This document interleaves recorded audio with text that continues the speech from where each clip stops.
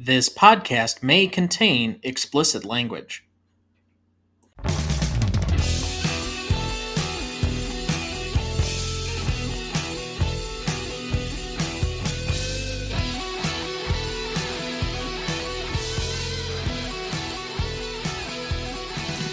Welcome to the Greatest Movie of All Time podcast, the show that uses a unique grading style to redefine what the greatest movies are. I'm Tom Duncan. And I'm Dana Duncan. Tonight, we reapply our patent-pending Stanley rubric to North by Northwest, directed by Alfred Hitchcock, written by Ernest Lehman, starring Cary Grant, Eva Marie Saint, James Mason, and Martin Landau. All right, Dad, what is your relationship with this movie? This is a movie that I saw years ago, and I want to say it was something that my dad suggested. And I have watched this movie virtually once a year for the last, 35, 40 years. So I have a long relationship with it. It's just so smooth. It's so fun. It's so well done. Cary Grant is so good in this and uses his talents and his level of sophistication and such so well that it's just, I know that a lot of people have other Hitchcock films higher in the list of great Hitchcock films, but there's just so much in this that's so quintessential Hitchcock that it's just one of my favorite films of Hitchcock and one of my favorite films of all time. So I would agree with you that I think there's a definite difference between favorite and best. The best Star Wars movie is different than my favorite Star Wars movie. The best Hitchcock movie is different than my favorite Hitchcock movie because this is my favorite Hitchcock movie, but I don't think this is the best. And my relationship to this, like almost every Hitchcock movie and frankly most major classic movies, is primarily through you. I remember watching this movie probably around 10, and I've probably, like you, watched this at least once every year, if not more, since about that time. So if we're going on almost 20 years, I've probably seen this movie just that many times. And this is my favorite. It's the most energetic. It's the most fun, I think, of any of these. It's really fast-paced, and yet there doesn't ever seem to be too much danger that it seems scary or apprehensive or there's like any major anxiety. It's just kind of a fun romp to be on because there really doesn't seem to be any lost pace during the course of this movie. Yeah, it's just such a well done movie. There are a few flaws, and when we get to the questions at the end, I got a couple that I've noted because I specifically looked for them while I was watching this time around. So I do think we need to note this part of it. This is a revisit episode. This is the fourth revisit episode that we've done for the show. And if fans of the show will remember that we revisited 3 movies last season, one for you that was Back to the Future, one for me that was Raiders of the Lost Ark, and one for a guest, Jaws. So we do these periodically from time to time. You may already know that this is not the normal format of the show. Instead, we primarily will be focusing on the grading of the movie and compare it to what we did in the original episode. If you want to listen to the original episode, it was episode 2. In fact, it was done on this exact same date 2 years ago. So, yeah, it's kind of some synergy with that. However, the reason for doing this is that, in this case, I picked North by Northwest this year. You will have an opportunity to pick a movie we revisited as well at some other point during the year. This was because it was our second ever episode, and the show, the categories, the list, and our criteria have evolved a lot over the 2 intervening years. So when we look back at this list, sometimes a particular film jumps out at us as to one where we think we might either be too low or too high on this list when we first did it. In this case, I think we both feel generally this was too low on the list now looking back at our original grades and its current placement on the list. So we want to give this another look over and see where the evolution of the show meets with where we think this movie probably should be. And once we've done that, we'll see where it kind of falls in the general greatness of the movie. Because right now, I know when we start really comparing the categories, our scores are very likely to drastically change. So, as we do each week, let's jump into a basic plot summary and recognition background for the movie. Dad, do you have a plot summary ready for us? I do. Madison Avenue ad man Roger Thornhill, Cary Grant, is mistaken for George Kaplan, a government agent. He's kidnapped and taken to meet a mysterious man, Lester Townsend, James Mason. The man wants to know what information he has. Unable to answer, Thornhill is forced to drink excessively and put in a car for a staged accident. While Thornhill is able to escape, he is still in imminent danger and needs to piece together what happened. However, when Thornhill meets the real Townsend, Townsend is suddenly murdered, and Thornhill becomes the prime suspect. Now sought for murder, he goes out to find the real Kaplan. Aided by Eve Kendall, Eva Marie Saint, Thornhill travels across the country, sidestepping attempts to kill him, to finally clear his name. Thank you. Cast for this movie, Cary Grant as Roger Thornhill, Ava Marie Saint as Eve Kendall, James Mason as Philip Van Dam, Jesse Royce Landis as Clara Thornhill, Leo G. Carroll as the Professor, Josephine Hutchinson as Mrs. Townsend, Philip Ober as Lester Townsend, and Martin Landau as Leonard. Recognition for this movie: North by Northwest is listed among the canonical Hitchcock films of the 1950s and is often listed among the greatest films of all time. After its first screening, reviewers for The New Yorker and The New York Times immediately hailed it as a masterpiece of comedic, sophisticated self-parody. It was nominated for Best Film Editing, Art Direction, and Original Screenplay, all of which it lost that year to Ben-Hur and Pillow Talk. In 1995, North by Northwest was selected for preservation in the National Film Registry by the United States Library of Congress.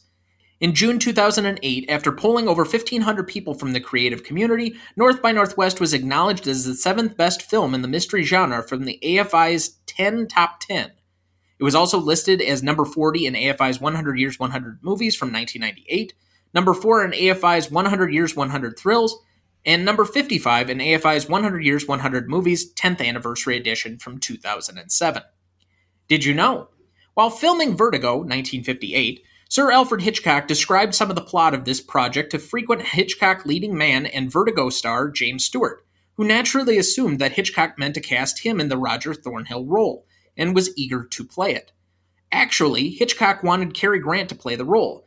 By the time Hitchcock realized the misunderstanding, Stewart was so anxious to play Thornhill that rejecting him would have caused a great deal of disappointment. So Hitchcock delayed production on this movie until Stewart was already safely committed to filming Otto Preminger's Anatomy of a Murder from 1959 before officially offering him the role in this movie. Stewart had no choice but to turn down the offer, allowing Hitchcock to cast Grant, the actor he had wanted all along. Did you know? This movie has been referred to as the first James Bond film due to its similarities with splashily colorful settings, secret agents, and an elegant, daring, wisecracking lead man opposite a sinister yet strangely charming villain. The crop duster scene inspired the helicopter chase in From Russia with Love from 1963, and another Bond nod to this film is the person in the couchette scene used in a slightly different way in the 1973 007 film Live and Let Die. Did you know?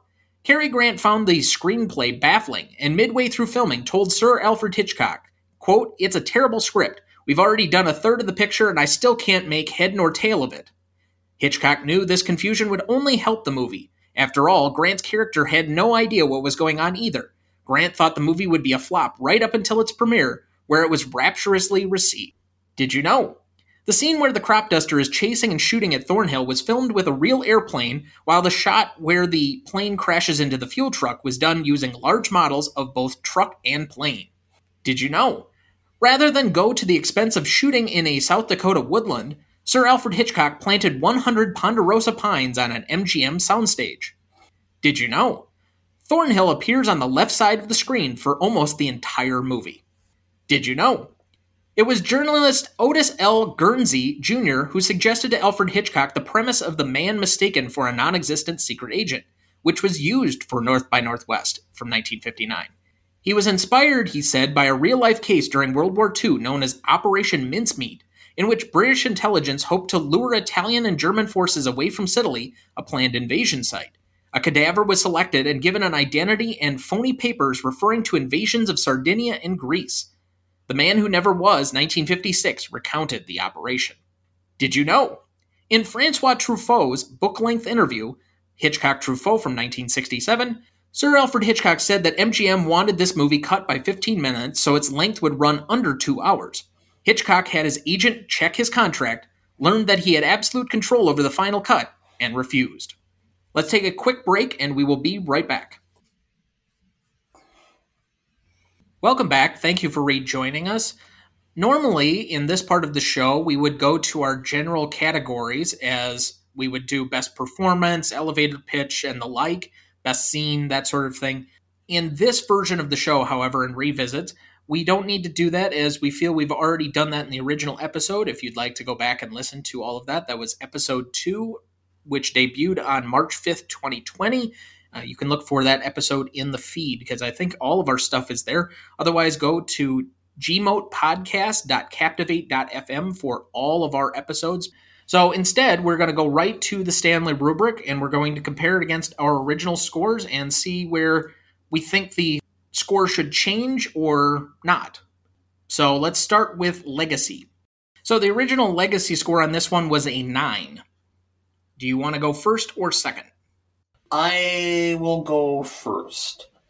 I think that actually I might go down a little bit from our original score. I'm going to go with The Industry as being a 4.5 simply because it's one of these films that is highly respected but not ranked in the top. It's kind of like everybody's number 5 of Hitchcock films type of deal. And I think a lot of critics, the fact that they sought this one out as one of the early films for preservation shows the level involved. And the fact that this really did set the standard for what became the spy genre throughout the 1960s. I'm going to go for The Industry a 4.5. For the public, this is a film, again, where those aficionados of Hitchcock love the film. A lot of people are not as familiar with it. So I'm going to give it a 3.5 for that for a total of 8. Okay. I think there are a couple of things that I will glob onto as far as what you mentioned there. It being one of the top 5 Hitchcock movies, I would generally agree. I don't think this is ever mentioned as Hitchcock's best film. I think there are 3 movies that are in the running for Hitchcock's best film, and they're pretty much interchangeable depending on whom you're asking. It's Psycho, Rear Window, or Vertigo. Right now, I think for the most part, especially after the last Sight and Sound poll from I think 2012 or 2011, it's probably Vertigo, and that one has kind of grown in stature over the years, and that's right now, I think, the general consensus for the best Hitchcock film. But this is a movie, I wouldn't even say it's number 5. I think this is one where it's probably number 3 on most people's lists. And it kind of is one of those movies, when we talk about ranked choice voting, this would be a movie that would increase because it would never be anybody's first, but it's probably everybody's second or third best Hitchcock movie. I think it's well done.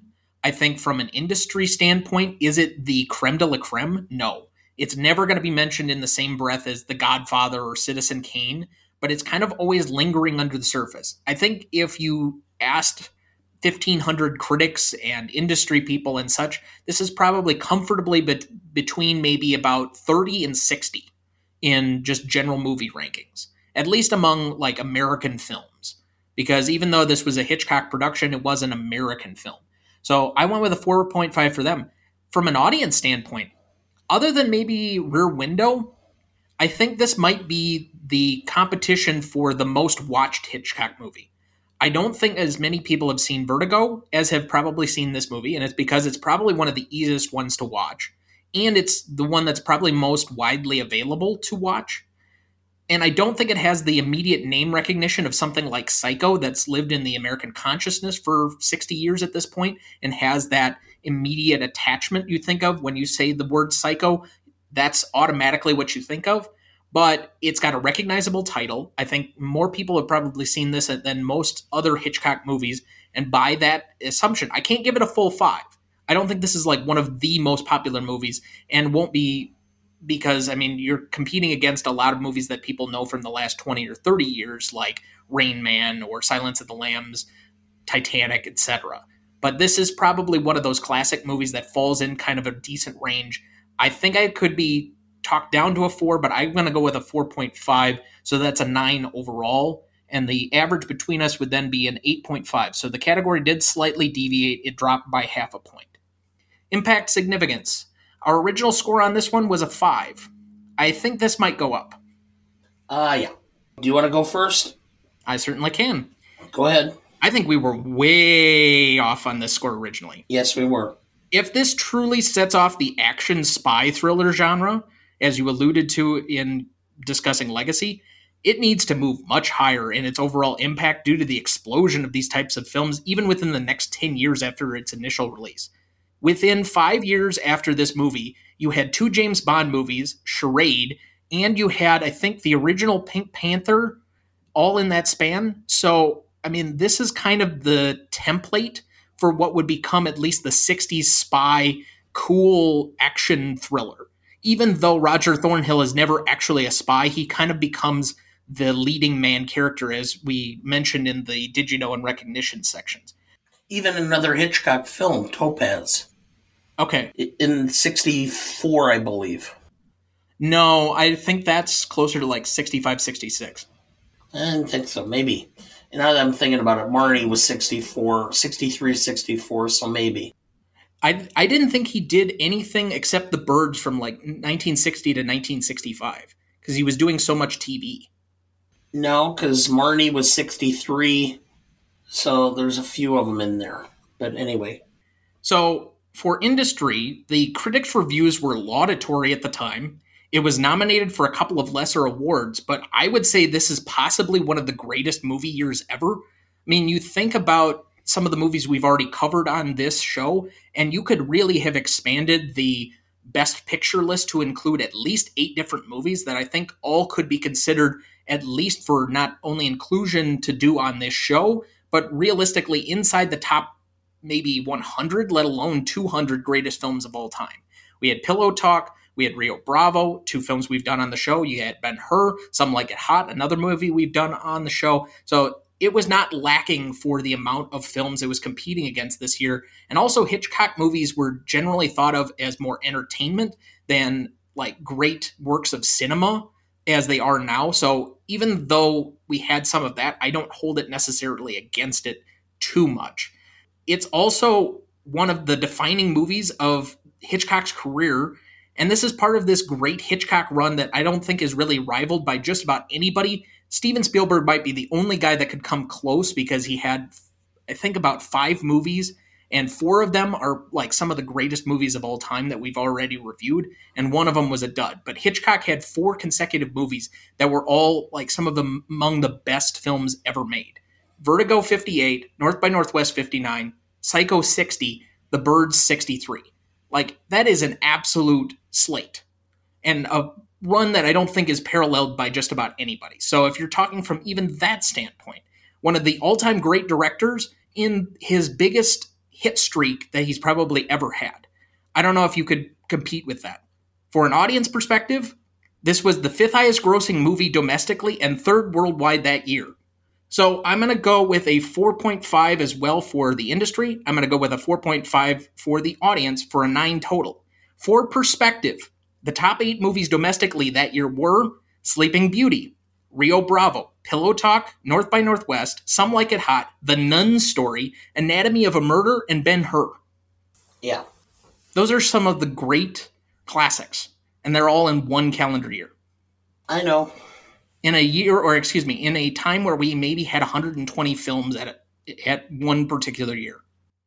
I know we've been talking about the fact that picking films by decade, and it is going to be extremely difficult to pick 10 films in the 50s. Just to narrow it to 10. Yeah.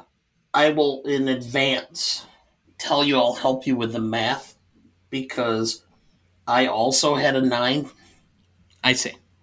Public, it played very well in the box office. This is not only the height of popularity of Hitchcock for film, but also for television. The biggest problem Hitchcock had is that because he was also doing television, which was kind of perceived as a lesser medium and kind of poo-pooed by Hollywood, they kind of always deadpanned his films. But I mean, the simple fact is Hitchcock loved to be creative. He loved to be working. He loved to have things done. And he grew up extremely poor. So if he has an opportunity to make money doing television too, he was going to take it because he had very large tastes. Everything from the wine he drank to the food he ate to the cigars he smoked. And so the money was good. But I think that that's one of the reasons why Hollywood never recognized his true craft until much later. But that being said, I think the public really appreciated this film and understood how great it really was. And so I went with a 4.5 simply because to this day, if you mention anybody who knows the film North by Northwest, you remember the crop dusting plane. It's so iconic, and it started that whole bizarre method of villains going to great lengths to kill the protagonist. And as far as industry itself goes, again, I think the industry wasn't Truffaut and Hitchcock and their whole conference within 10 years of this. Wasn't it 66? The book was released in 67. Okay, so it was within the 10 years. And by then, it took a French director to really emphasize what Americans were taking for granted. So from an industry, I think that the fact that other directors were realizing what Hitchcock was accomplishing. So I wanted a 4.5 for the industry for a 9. All right. Novelty. You kind of stole my thunder a little bit on this one. I was going to mention several of your points in novelty and classicness. The original score on this one was a 6. My new novelty score, personally, would be a 9.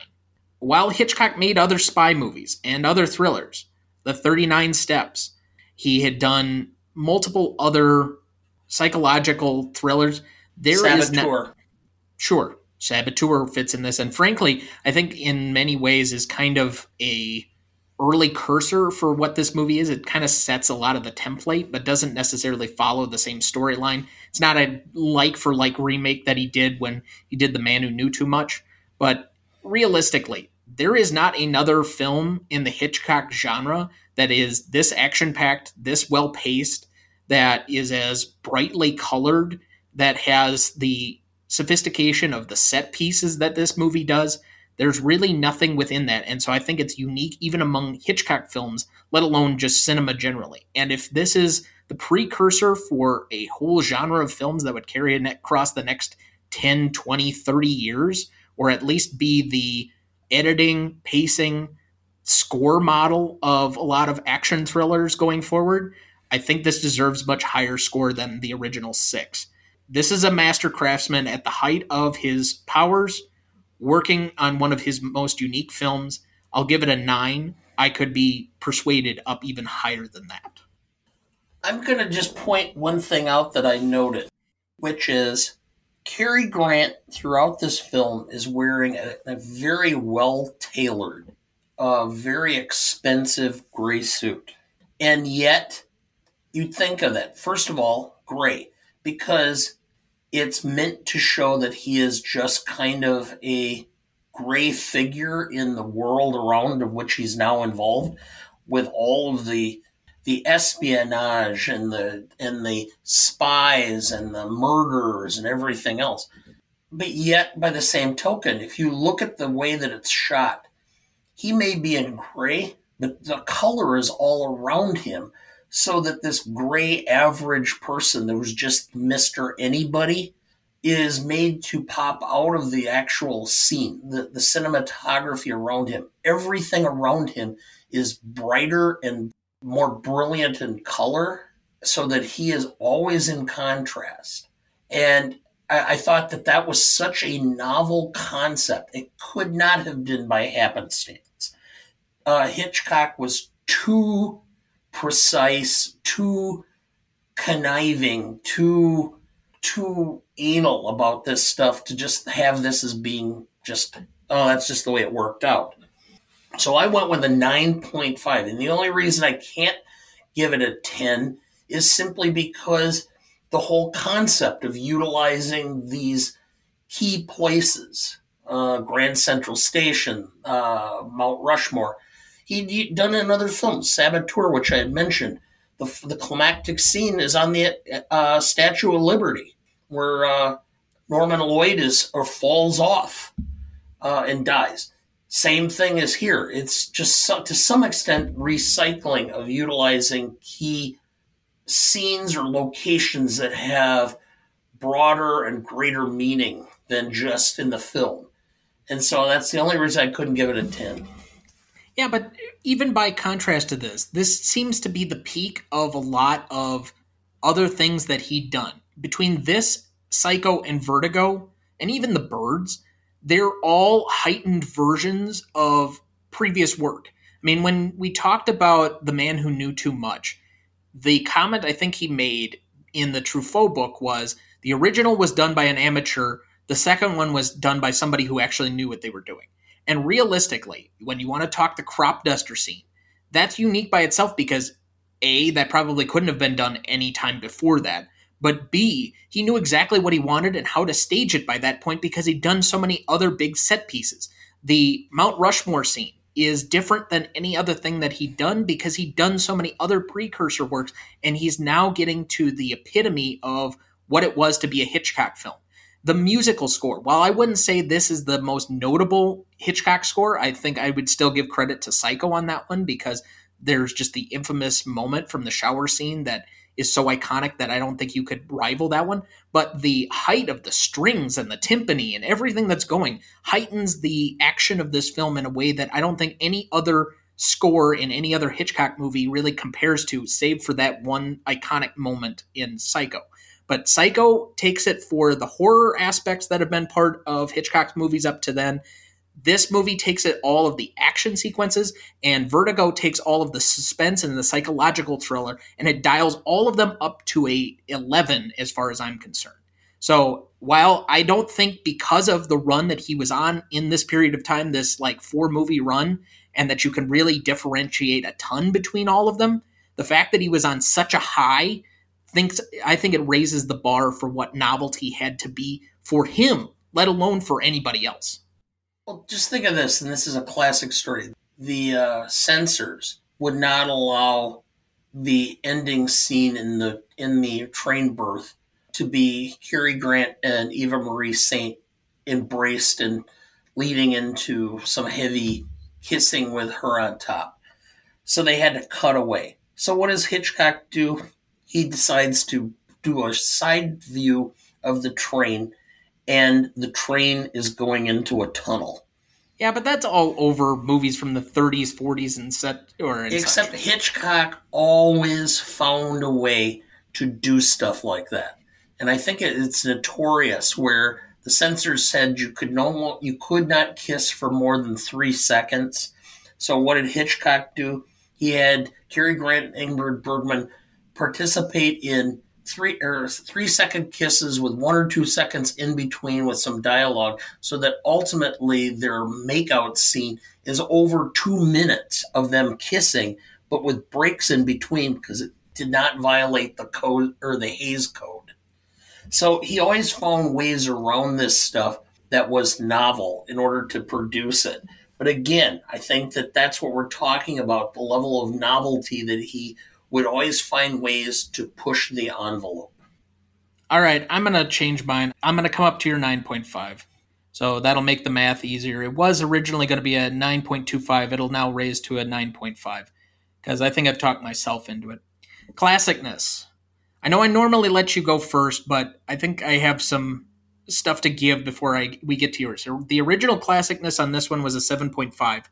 So much of this movie is dated by the Cold War and olden tactics of spying, although even that is starting to come around because the time is a flat circle and we're back into the Cold War days of imperialistic rivalry just lately. But that being said, this is still well paced. It doesn't have really any dull moments. The editing is fantastic. The music is still there. I still think it's his most energetic movie. I think Eva Marie Saint's character is actually one of the stronger femme fatales of a Hitchcock movie. But it's still, the one drawback to that character is we still have to make Cary Grant, the non-spy, have to save her in the end. That's maybe the one thing where you could give it some slight reduction. The other part that kind of doesn't sit well with modern sensibilities, other than the 20-year age difference between them, is the rather callous attitude of everyone in reaction to a DUI. That would not sit well today. So other than that, where it kind of slightly takes you out of the movie, there are, in my opinion, 4 absolutely indelible scenes to this movie of not only Hitchcock movies, but just film generally. And the crop duster scene is likely a top 10 indelible scene of all time, let alone the Escape Down Rushmore might be in the top 100. So I think this holds up from multiple angles as far as score, editing, cinematography, set pieces, action, etc. I'm going to go with a 9. Well, I went with a 9 as well. The only thing I would point out is again, there seems to be some level of lack of diversity, but that's more a indictment to the time period. And the one thing that I found a little questionable is, but something that Hollywood seems to continue to this day to do, which is I think he was about 56, 57 when he did this film, Cary Grant. He was 55. 55? With a 26-year-old Eva Marie Saint? She was 35. That's why I said 20-year age difference. I looked it up. Okay, but in the film, she says she's 26. Yeah, well, okay, she was not. Well, I'm just saying. It's not as big a gap as John Wayne with, what's her name from Rio Angie Bravo? Dickinson? Angie Dickinson. Yes. Which we did go through in episode 25. Still continues. Anyway, but I went with a 9 because of just so much that was about this film that has become iconic as a result of it. So I'm going to propose something. We always mention diversity as part of this. I think that you have to measure it within its own time period. I don't know if I can really give a movie from the late 50s, early 60s points reduction significantly for lack of diversity when there really wasn't any standard-wise in all of Hollywood at this point. So if you measure it against that, as opposed to even something from the 80s where you were starting to get some inroads, but really the 90s is where I can start to hold true diversity against it from at least a racial perspective. If you want to say gender-wise, sure, but I think where you might give it an extra credit for diversity is how strong the Eva Marie Saint character tends to be, even in a cast among all other men. I think she holds her own in this one in a way that I wish she was in more movies that I think were classic. She really only has 2 primary big roles in movies, and unfortunately, I wish I could have seen her in more. It's this one and On the Waterfront, which we haven't gotten to yet. And I think she's fantastic in both. But regardless of that, I don't know if I can propose diversity to be slightly changed. I don't want to hold against Citizen Kane that it only has white people in it by comparison to Casablanca having one of the primary characters be black. I want to promote Casablanca for taking a chance on a black character that Citizen Kane did not, but I'm not going to knock Citizen Kane for having a lack of diversity in 1942, if that makes sense. Excuse me, 1941. Yes, I understand. Rewatchability. Well, the original rewatchability on this was an 8. I'm going to tell you right now, at the time I was worried that we were going to start getting numbers too high, so I purposely went down. When you have a film that you own and that you purposefully rewatch at least once a year, if not more frequently, I don't know how I can not give it a 10 for rewatchability. I probably have watched North by Northwest as much as any film in existence. So I'm going to give it a 10. I was very close on this one. I was very torn between a 9.5 and a 10. And I could not split the difference. This is like really on the knife's edge of where I have like my categories. There's about 15 movies that are all like 10s to me. And this is so close to that. But I didn't feel like I could give it a 9.5. Like it wasn't in that next tier. It's like in this weird purgatory gray area where it's not one that I absolutely, every time I see it, I'm like, yeah, that's an easy rewatch and I'll just throw it on. But I've rewatched this movie just about as many times as you. So by that standard, I can't give it too much lower. So I split the difference and I went with a 9.75. Okay. So that is a 9.88 average between us. And then finally, audience score. Originally, we had a 9.4 because we only had the Rotten Tomatoes scores. We have added in the Google scores since then, and that was a 90. So that will actually bring it to a 92 or a 9.2 points overall scale. With that being said, let's go and recompare all of these. Originally, in our first episode on this, we had a 9 for legacy score that actually has been reduced to an 8.5. Impact significance, we had a 5 that has now gone up to a 9. Novelty, we had a 6. We now have gone to a 9.5. Classicness, we had a 7.5 that has now gone to a 9. Rewatchability, we had as an 8. It is now a 9.88. And audience score, we had a 9.4 that's been slightly reduced to a 9.2. Overall, we, in our original scoring, had it as a 44.9. It now currently has a 55.08. That's a significant increase. Yeah. Over 11 points difference. So, let's see here. Do you want to take a guess to where it is on the list? 7 or 8. Higher. 4? It is now number 3. Okay. It is in between 12 Angry Men and Saving Private Ryan. Realistically, from the fact of where, I obviously can't say where you would, but I would say that that's about accurate as far as I'm concerned, as far as my movie taste. That would push it inside the top 10 and pushing out Pulp Fiction from the top 10. The current top 10 as it stands when we're filming this, and we're doing this well in advance, but Jaws, 12 Angry Men, North by Northwest, Saving Private Ryan, Raiders of the Lost Ark, All the President's Men, The Godfather, High Noon, The Best Years of Our Lives, and Casablanca. Okay. All right. I would not necessarily have expected nor necessarily picked that North by Northwest would be higher than both Casablanca and The Godfather, but that's where you got it. We may end up having to do a revisit of Casablanca. We had planned on doing it. That was your pick. Remaining questions. You and I both have quite a few. Do you want to start first or second? Okay, so when he's leaving the train in Chicago, all right, we already know that he's going to be looking at a suit that's, where he's a much taller man than Kaplan. When they show the red cap who gets the money, he's a scrawny little guy, old guy, right? There's no way his uniform is going to fit Cary Grant. At first glance, I would agree with you, but let me suggest something alternatively. Yes, that guy was probably at least a good foot shorter than him by what it at least appears on screen, but Cary Grant also wears his pants incredibly high. Like if he even just wears them around where the normal waist level is now, maybe you could get away with it. Maybe. But that was the style in the late 50s. I understand. Everybody wore them high. I understand. Just saying. Suggesting an alternate theory. It wouldn't have mattered. All right, my first one up. Does the crop duster scene invent all of the ever-increasingly ridiculous ways that villains try to kill spies in movies instead of just shooting them when they have a chance? Yes, Mr. Bond. I intend for you to die. Let me kill you with frickin' sharks with frickin' laser beams attached to their frickin' heads. Yeah. I can't think of any more ridiculous, villainy past this. And even this is still, grounded partially in reality. But by the time we get to, oh gosh, I'm trying to think, maybe Thunderball. It just gets ridiculous.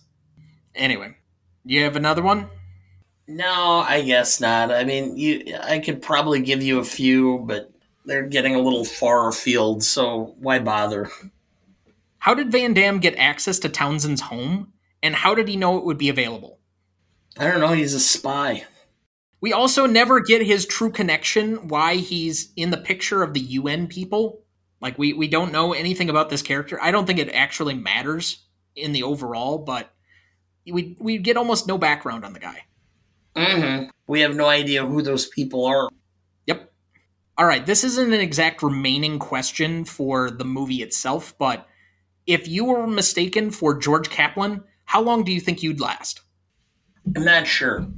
I think I have a little bit more savvy than a lot of people and a little more intelligence and can do things and such, but from the sheer fact that in today's world it would be incredibly difficult because who carries cash? He's paying for all that stuff by cash. Everybody's using credit cards now. And the minute you get identified as a potential murderer, all of your credit cards are going to be monitored. Well, not only monitored, they may lock everything. No, they won't lock it because they'll trace where you're spending the money. And it will be almost instantaneous. You use your credit card at a gas station, they're going to be there within 3 minutes. Probably. You're probably accurate on that. So I can tell you that I would not get past the staged accident portion of this. If somebody poured an entire bottle of liquor, I may not even make it to the car. Like, I don't drink that heavily anymore, and I know you're more familiar with the dad juice than I am, but I can just tell you, I may have alcohol poisoning before they ever get me to the car. Well, I can't imagine how he could be forced to drink an entire bottle of bourbon and not vomit. No shit. But anyway, yeah, I just can't think of Cary Grant vomiting.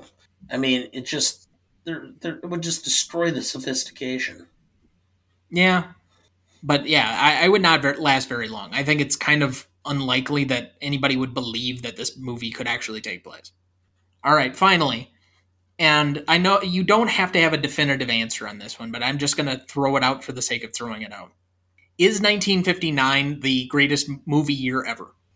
It very well may be. I would have to look at other years, but it's got to be pretty darn close. I gave you that list of the top 8 domestically. As for performance, this has so many top echelon greatest films of all time that were nominated for Best Picture, and it has some below the awards that could have been in almost any other year nominated for Best Picture. Yeah.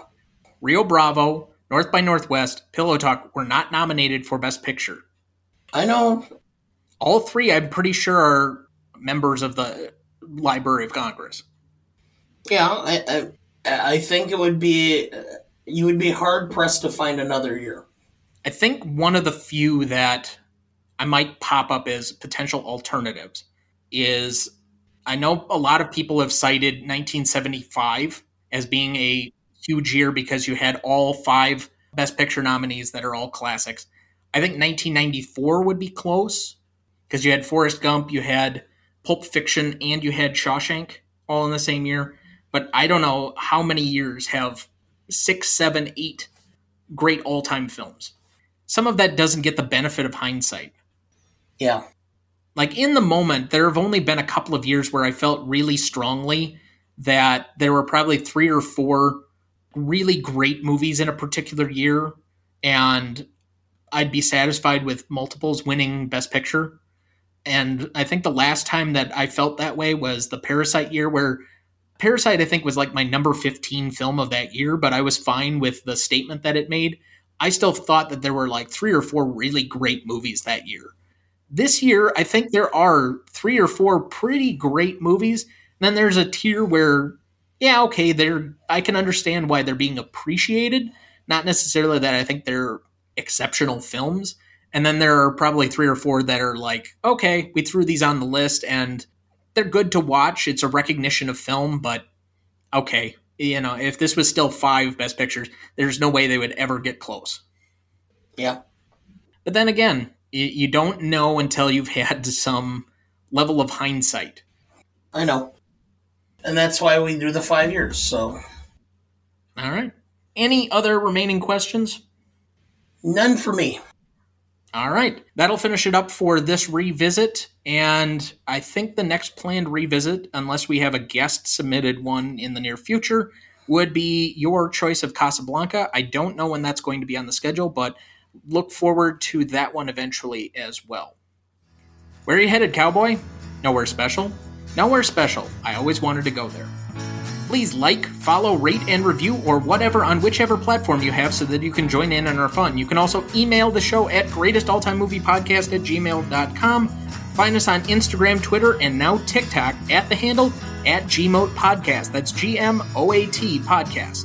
The Greatest Movie of All Time is a production of Ronnie Duncan Studios. Our show is mixed, edited, and written by Thomas Duncan. Our music is thanks to Purple Planet Music. Our technical provider and distributor is Captivate FM.